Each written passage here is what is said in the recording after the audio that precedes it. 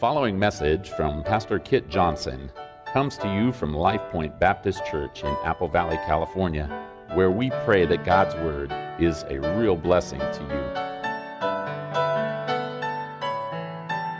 We can turn your Bibles to Romans 13. Romans chapter 13.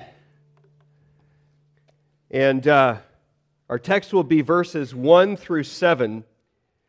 Now, I just have to warn you to start here today that in the last year and a half, as we've worked our way through Romans, we've looked at a lot of passages that people just love. People enjoy them, they're a blessing, and we like them. But today's passage is one that you may not naturally love. All right? So Romans 13, beginning in verse 1. It says, "For every person is to be in subjection to the governing authorities. For there is no authority except from God, and those which exist are established by God. Therefore, whoever resists authority has opposed the ordinance of God, and they who have opposed will receive condemnation upon themselves. For rulers are not a cause of fear for good behavior, but for evil. Do you want to have no fear of authority? Do what is good, and you will have praise from the same. For it is a minister of God to you for good. But if you do that which is evil, be afraid, for it does not bear the sword for nothing.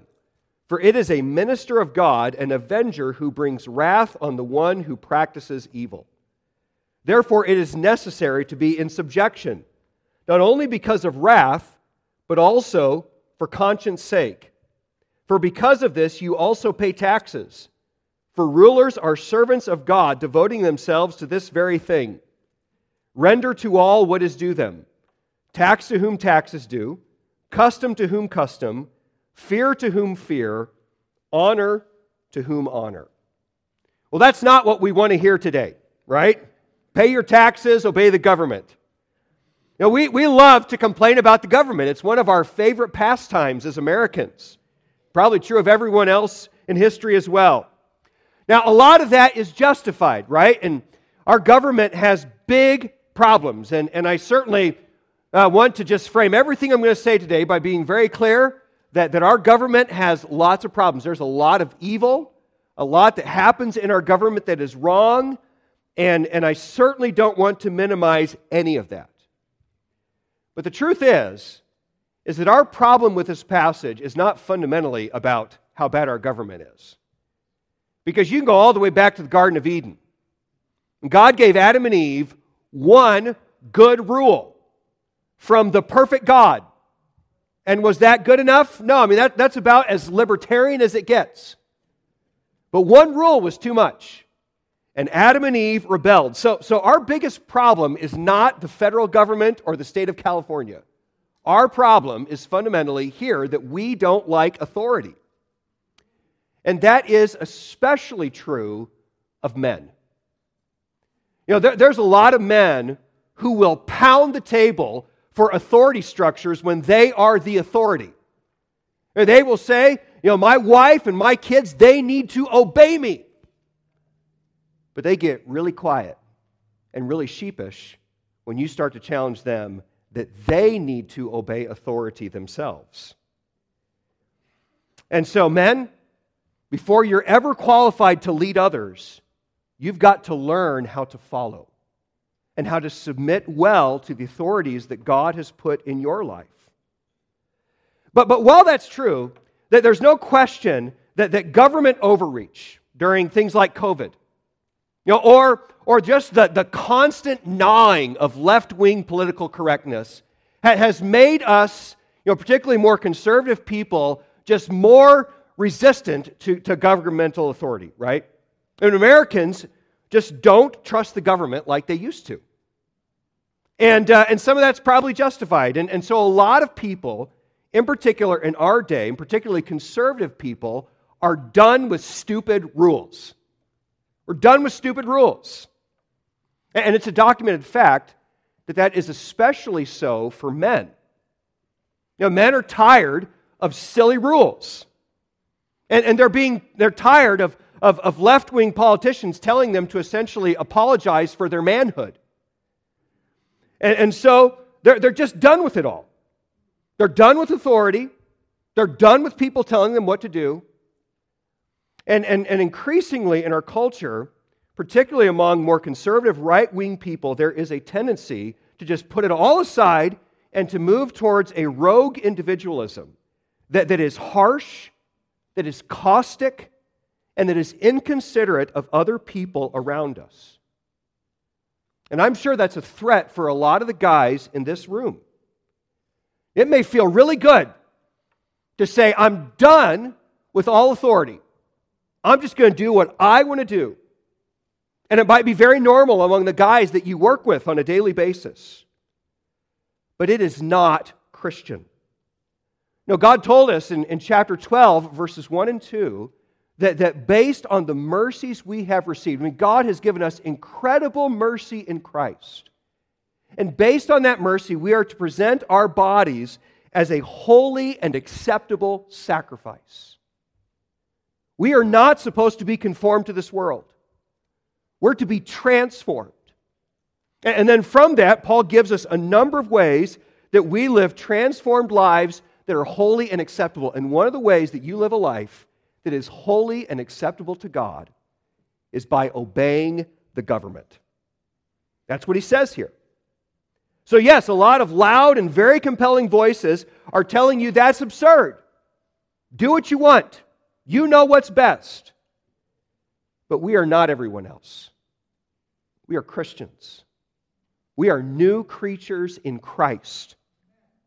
We have life in Him. And so our job is to obey God. And we're going to see today that obeying God is good and that God's way is always best. You are never best coming up with your own way. You're always best off to live God's way. So I plan to spend 2 Sundays on this passage. And today, I want to consider why we must submit to the government. And next Sunday, we'll talk about how you must submit. So I know when you come to this passage, a passage like this, everyone immediately wants to jump to certain very specific applications and questions, like when is disobedience okay? That's what we all want to know. And you're just going to have to come back next week, all right? Because really, but before you can ever deal well with a question like that, you have to first understand that government is a good gift of God, and you have to understand why that is true before you can ever get to all those applications and exceptions. So specifically, I want to challenge you today to trust God and His sovereign will for your life. Because that's the fundamental issue. You have to trust God. And when you trust God and when you trust His will for your life, then everything else makes sense. So trust God, and based on that, be ready to embrace God-ordained authority. And God gives you 4 reasons why you need to embrace God-ordained authority. And the first reason He gives is because government is God's good gift. Now, before I explain why that is, because you might not necessarily agree with me on that, notice who we are talking about. So verse 1 gives the central challenge of the passage. It says, every person is to be in subjection to the governing authorities. Now, governing authorities there includes every level of the government, specifically, not just the king. So we know that because verse 3 mentions rulers, and it's in the plural, all right? And then as well, verses 6 and 7 highlight local officials who collected taxes in the Roman government. So if you're tempted to think, well, this passage only applies to the king or to high levels of government, or especially if you're tempted to think, well, it only applies to good governments or to officials that I elect or that I vote for or that I like, well, then sorry, but you are mistaken. I mean, who was the king when Paul wrote this book? It was Nero. It was the man who would eventually take Paul's life. And think about the fact that by the time Paul wrote Romans, he had already endured a lot of persecution at the hands of local governments. So Paul lived under a bad government. a harsh government, an oftentimes unjust government. And yet, remarkably, he still commands us to submit. Now, why is that? Well, verse 1 says, there is no authority except from God, and those which exist are established by God. Verse 2 says that government is rooted in the ordinance of God, His sovereign will. And verse 4 says that government officials are ministers, or you could also say servants of God. So, what's the application of that to us? That means that our federal government is ordained by God. That the California government is ordained by God. And the same is true of our county government, the town of Apple Valley, or wherever you live. They are ordained of God. Now, that might be a really hard pill for you to swallow. And some of those authorities have big problems. But God says He ordained them. It's not an accident. And so you have to see them with a God-centered perspective, not a man-centered perspective. And while individual authorities might be corrupt, I just want to start by emphasizing that as a whole, government is a gracious gift of God. It's a gracious gift of God. I don't know why you're not all amening that, but it's a gracious gift of God. Now, why is that? Well, first of all, because government displays to us God's authority, God's righteousness, and God's justice. Now, our God is a God of order. I mean, think about the fact that even in the Godhead, there is an authority structure in the Trinity. So God is a God of order. He's not a God of anarchy. And as well, God is righteous. There's no such thing as your truth and my truth. No such thing as your morality and my morality. God is a God of righteousness, righteous laws. And God is a God of justice. He's a God who punishes sin and rewards righteousness. So when the government creates order, when it establishes laws defining right and wrong, and when it enforces those laws through a good justice system, they are reflecting to us the character of God. And government is fulfilling a function for us there of showing us who God is like, or what God is like. So we need to just say very clearly that God invented the government, not some power-hungry dictator. And specifically, and just where you ground this in Scripture is all the way back when Noah got off the ark. When Noah got off the ark, considering everything that happened before that, Genesis chapter 9 says that God told Noah, whoever sheds man's blood, by man his blood shall be shed. For in the image of God He made man. So God there was setting up an accountability system. He's saying that people need to be accountable for their sins. And ultimately, as Scripture develops, in particular as you move towards Israel, we see that responsibility is put in the hands of a governmental system. And verse 4 of our text says that when the government does this well, it acts on God's behalf. Again, the second part of verse 4 says that it is a minister of God, an avenger who brings wrath on the one who practices evil. Now, that's a good thing. That's a good thing. Sinners, because sinners, we don't thrive doing whatever we want. We thrive under good authority structures and with good organization. And you see the evidence of that all around you, right? I mean, you can see it in your home. You can see it, hopefully, in the church. You see it in your workplace, at school. That when there is no authority structure, when there is no organization, do we do well? No, we get mad. We start biting at each other and getting frustrated at each other. I mean, we thrive with good organization and with good accountability structures. So don't despise authority. You need authority. We all need authority. love it as a good gift of God and a reflection of His authority over our lives. I like what John Piper says. He says, the irony is that human autonomy feels like we have gained significance, when in fact we have lost sanity. Freedom from God feels exhilarating, but it is the exhilaration of skydiving without a parachute. So give thanks. Give thanks for the government. And give thanks for every other God-ordained authority in your life. So government is a good gift of God. It reveals God's character to us. The second reason it's a good gift is because government anticipates Christ's rule. This is an appropriate place to go, particularly this time of year, that, one of our favorite Christmas passages is Isaiah chapter 9, verses 6 and 7. It's looking ahead to the second coming of Christ. Ultimately, it says, "For a child will be born to us, a son will be given to us, and the government will rest on his shoulders. And his name will be called Wonderful Counselor, Mighty God, Eternal Father, Prince of Peace. There will be no end to the increase of his government or of peace on the throne of David and over his kingdom, to establish it and uphold it with justice and righteousness."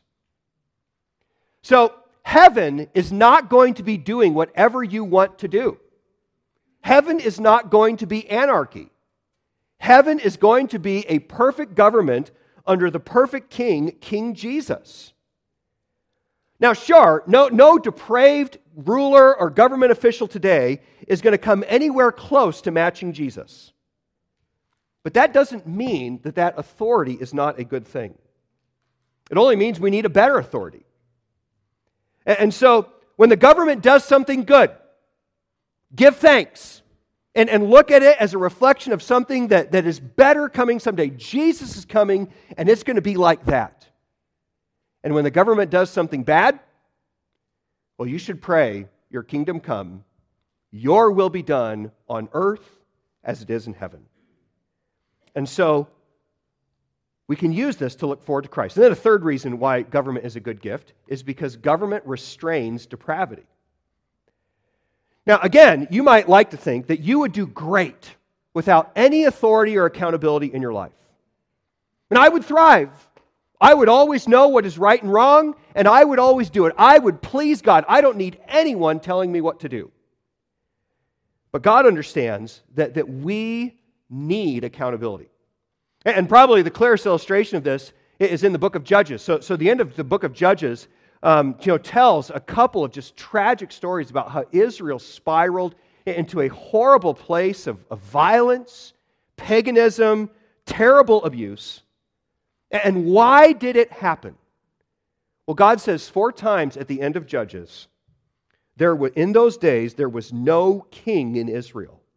Everyone did what was right in his own eyes. And God says Israel needed a king to hold them accountable, to say, this is God's law, this is what you must do. And you need that too. You need authority in your life. You need the government. Now, why? Because you're a sinner.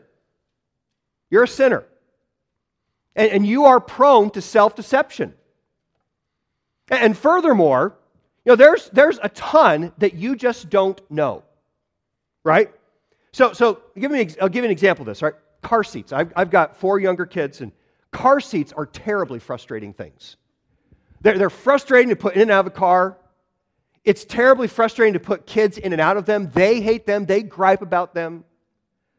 So if there was no one telling me to put my kid in a car seat, I would throw those things in the dumpster probably lickety-split, because I wouldn't want to mess with them. But I'm really grateful that someone took the time to determine what my 1-year-old needs to be safe. And I'm glad that I am held accountable for putting him in that seat. That is good for me. And so, yes, the government and other authorities, they make a lot of mistakes. And it goes to every level. I mean, your husband is going to blow it.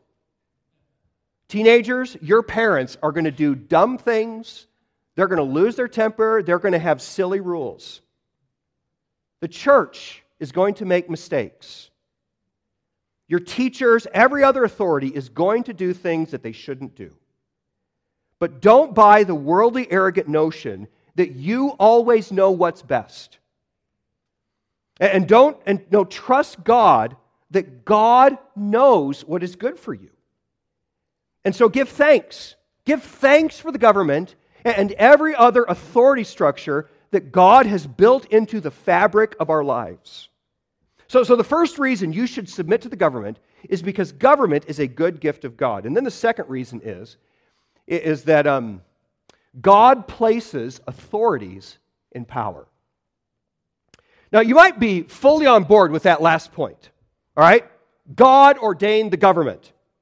And by extension, God ordained the family structures and all those things. And so those structures that God built are good, right? But here's your exception. There is no way that He ordained our current elected officials. That has to be a mistake. Or maybe, women, you think you married the wrong man. God gave you the wrong authority in your husband. Kids, you might think, man, I was born into the wrong home. I have the wrong parents. You might think you have the wrong boss. And so you think that because of that, disobedience is justified. And there's no way God could expect me to obey this authority. But God is not going to let you off the hook. Verse 1 says, there is no authority except from God. And those which exist are established by God. Now, folks, that is an incredible statement, isn't it? Incredible. And remember that Paul didn't write that from some utopian village of peace and happiness and well-being. No, Nero, a demented, horrible man, was his king. And all sorts of local governments had persecuted him. So how could Paul say that? It's because Paul was ruthlessly committed to the sovereignty of God. And he believed that there are no mistakes. There's no true bad luck in the universe. And everything God does is good. And so he believed that God put Nero over him. And notice that twice in verse 4, he calls the Roman government a minister of God in his life. So let's get really specific. God is saying to you that Joe Biden is a servant of God in your life. Gavin Newsom is a servant of God in your life. And you can go right down the line with everyone else. And he says it again in verse 6. He says you need to pay your taxes so that local government officials are free to devote themselves to serving you. Now, that's a really hard one to swallow. But that's what God tells you in His Word. And don't think, don't think here, maybe Paul bumped his head before he sat down to write chapter 13. Or maybe he had some bad grapes, and his mind was a little loopy. No, he's just reflecting the broader theology of the Bible. So, Daniel chapter 4, verse 17 says, this is just before God humbles King Nebuchadnezzar and makes him like an animal for a time. And Daniel says to King Nebuchadnezzar that God was going to humble him in order that the living may know that the Most High is ruler over the realm of mankind and bestows it on whom He wishes and sets over it the lowliest of men. So here's the question: will you believe God? Now, on the one hand, if you doubt God and you believe that the world is full of accidents and that evil is a true rival of God, your heart's going to be filled with anxiety, anger, bitterness. Or do you believe that God is sovereign? There are no accidents in the universe. He is in control. And the proof, and you can sit there and nod your head today, the proof is how you respond. What's in your heart? Now, to be clear, I mean, you should feel righteous indignation towards a lot of government policies that are evil. And you should work to see them changed. You should pray. You should vote. I mean, you should campaign to see evil leaders taken out of office. But do you also rest in the sovereign wisdom of God? And if your heart, I mean, if your first feelings when it comes to politics are malicious anger, bitterness, and frustration, then you're not resting in the sovereignty of God. You know, if you're willing to compromise biblical ethics in how you attack a politician, and you begin to get coarse and ungodly in how you attack people and in the language that you use, you are not trusting the sovereignty of God. And let me say this too, you're carrying a burden that you just don't need to bear. I mean, when you rest in the sovereignty of God, that is so liberating. I mean, just think of Daniel. And think of everything that Daniel went through by the hands of King Nebuchadnezzar, right? So he's in the throne room of King Nebuchadnezzar. This is the man who ripped him out of his home as a teenage boy and carried him across the world. This is the same man that a few years later went back to Israel and killed off most of his countrymen. This is the man who ordered the city of Jerusalem burned to the ground. This is the man who destroyed the temple of God. Now, how in the world could Daniel look at this guy and respect him and serve him? It's because he believed what he said. He believed that God is sovereign. And because he believed that God is sovereign, his faith allowed him to leave all of his anguish, all of his bitterness, all of his worry, all of his rage. Just leave it with God. Leave it with God because God is in control and everything God does is good. And you can do that too. Not just with the government, but with every other burden of life. And do not let bitterness, anger, anxiety, misery dominate your life. No, trust the sovereignty of God. God is in control. And because of that, the Bible commands you to cast all your anxiety on Him because He cares for you.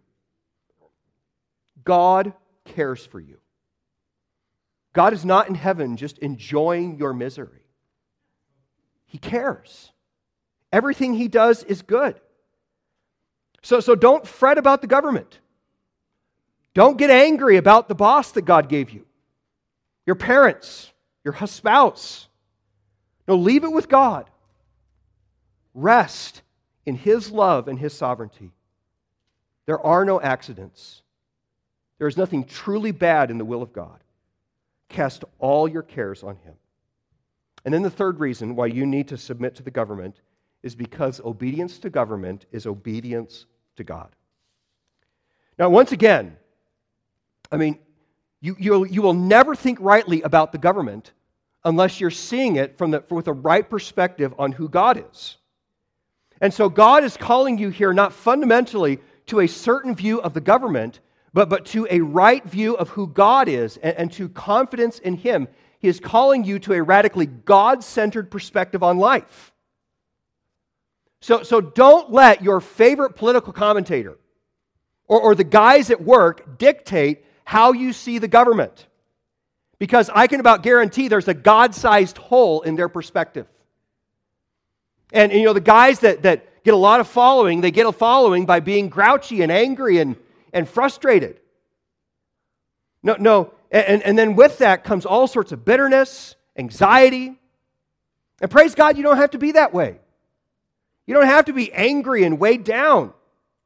So start with God as you think about the government and about every other facet of life.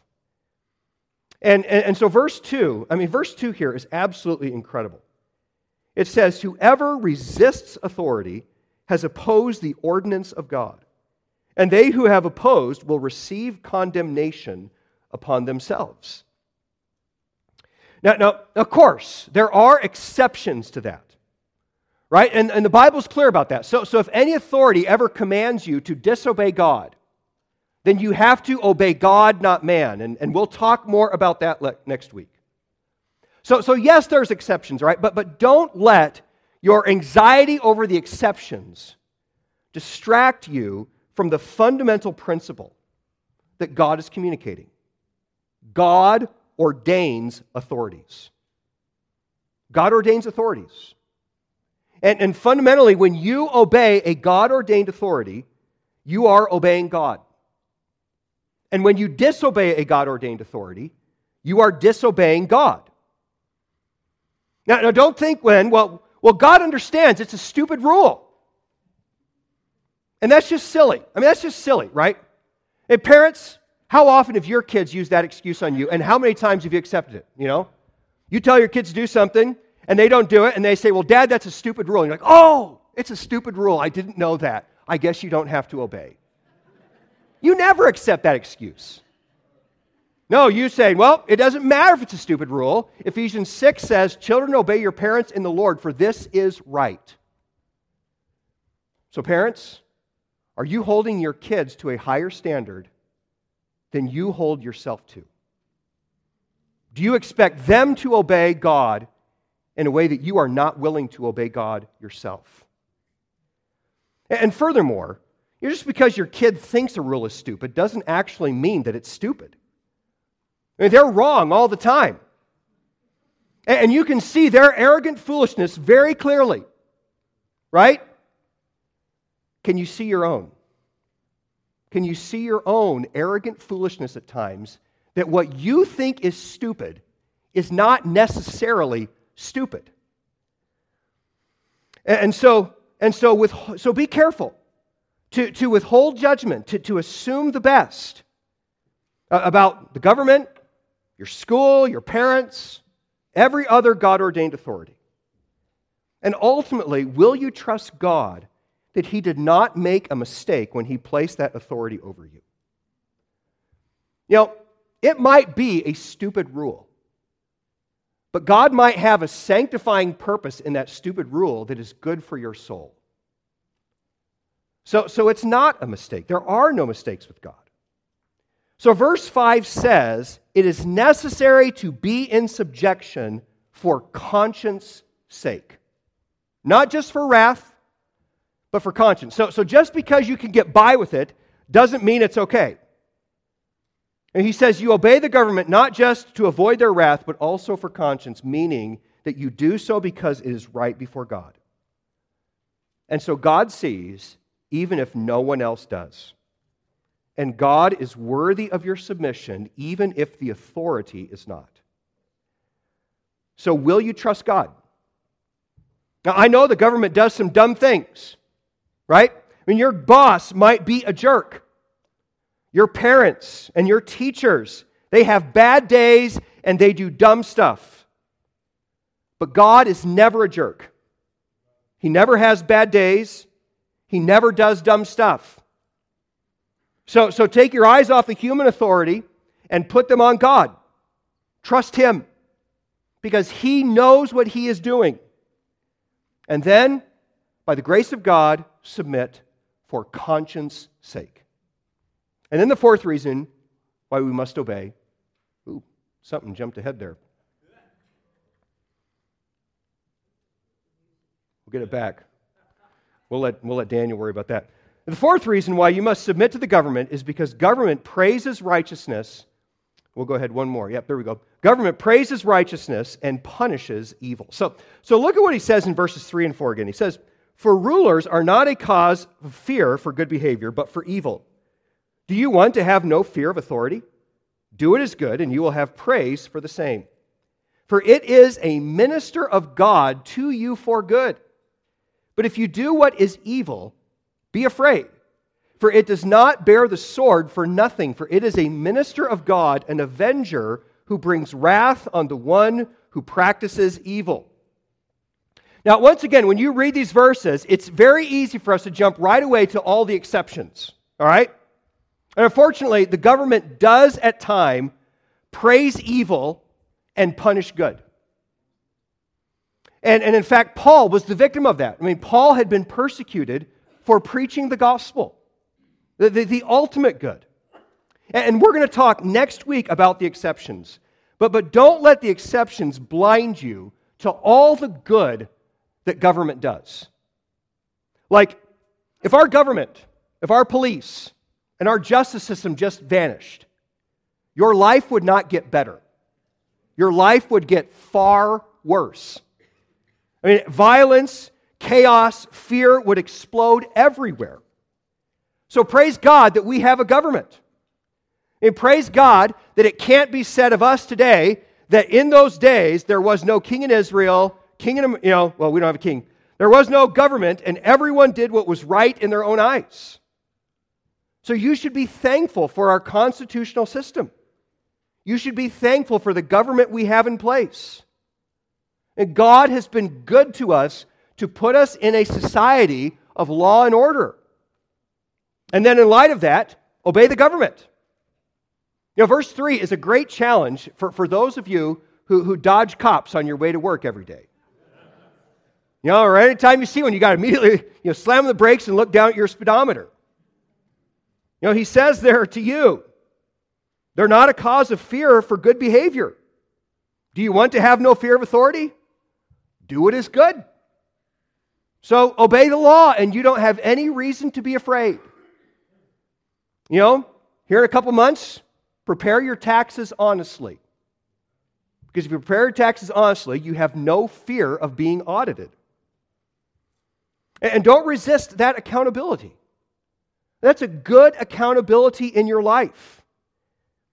Verse 4 says that the justice system acts as a minister of God, an avenger who brings wrath on the one who practices evil. So what he's saying there is that good justice is a reflection to us of God. And it's a foretaste of the perfect justice that God is going to bring on all of creation someday. And that is good for your soul. And it is good for your safety. It's good that you fear the consequences of driving 100 miles an hour. That's a good thing. I know that agencies like the Child Protective Services, at times they overstep their boundaries and they do some things that they shouldn't.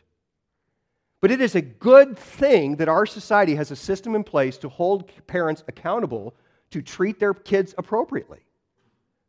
Now, hopefully you would never do anything to hurt your child. But it's not a bad thing that there's someone out there standing over you, making you think, I better not treat my child inappropriately. Those kinds of accountability structures are good for us. And that includes every level of God-ordained accountability. A good boss doesn't let you do whatever you want. He pushes you.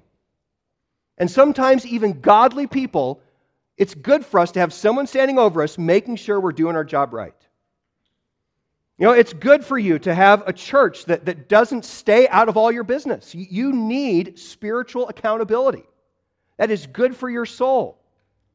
A good coach pushes you to be the best you can be.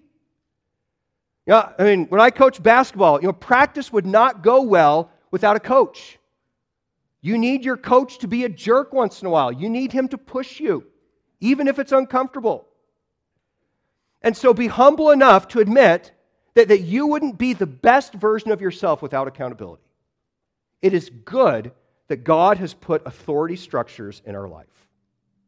So folks, of all the applications we've studied of Romans 12, 1 and 2 in the verses that follow, this one here, embracing God-ordained authorities, might be the most unusual one. Right? Because unbelievers could look at most of Romans 12 and say, yeah, that's good. Love your neighbor, rejoice with those who rejoice. I like that. But the world is going to look at this passage and say, that is nuts. That's crazy. And it is, if God is not perfectly sovereign, wise, and good. There's no reason why this passage makes sense without God at the center of it all. But He is. And so faith transforms everything. And gospel grace makes obeying this passage very doable. So it's important as we get into these exhortations in Romans 12 through 16 that we not forget chapters 6 through 8. That God told us in His Word that when we get saved, we are united to Christ. We are alive in Him. And so because of grace, because of the gospel, we can yield our members as instruments of righteousness. And you can put aside all the frustration, anxiety, and rebellion in your heart, and by the grace of God, you can change. So don't think this is ridiculous. Don't think this is too much. The grace of God makes all of it attainable. Embrace God-ordained authorities. And when those authorities disappoint, and they surely will, whether it's the government or any other authority that God has placed over you, just remember that the government will someday be on the shoulders of Jesus. And His name will be called Wonderful Counselor, Mighty God, Eternal Father, Prince of Peace. There will be no end to the increase of His government or of peace. We sing Joy to the World.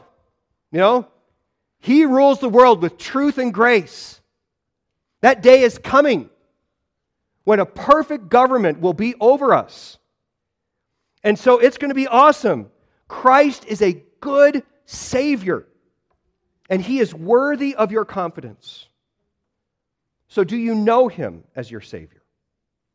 Do you know, based on the authority of Scripture, that you will be with Him someday in His kingdom?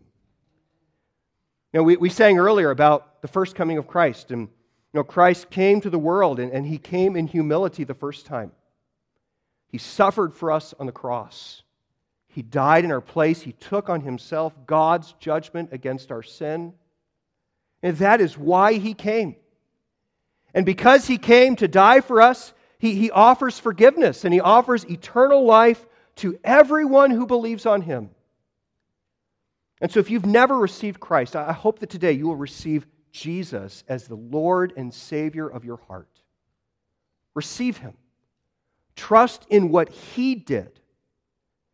Because Jesus didn't stay dead. He rose again. And He is coming again. And He's not just going to fix your soul. The Bible says He is going to fix everything. He is going to reconcile all things to Himself. All that is broken will be fixed. And He will establish a perfect government where righteousness, peace, and justice will reign. Heavenly Father, we thank You for that promise and that hope. And Lord, we pray, Your kingdom come, Your will be done on earth as it is in heaven. What a day that's going to be when here on this earth, Your will be done in accordance with the righteousness of heaven. Oh Lord, come soon. Come soon. And fix everything that is broken. And God, I pray that You'd give us grace to believe Your word and to believe all of Your promises. God, I pray that You would heal us of our anger, our bitterness, our fear. Help us to trust Your sovereignty and help us to obey because we trust You. Lord, we need grace. We need Your help.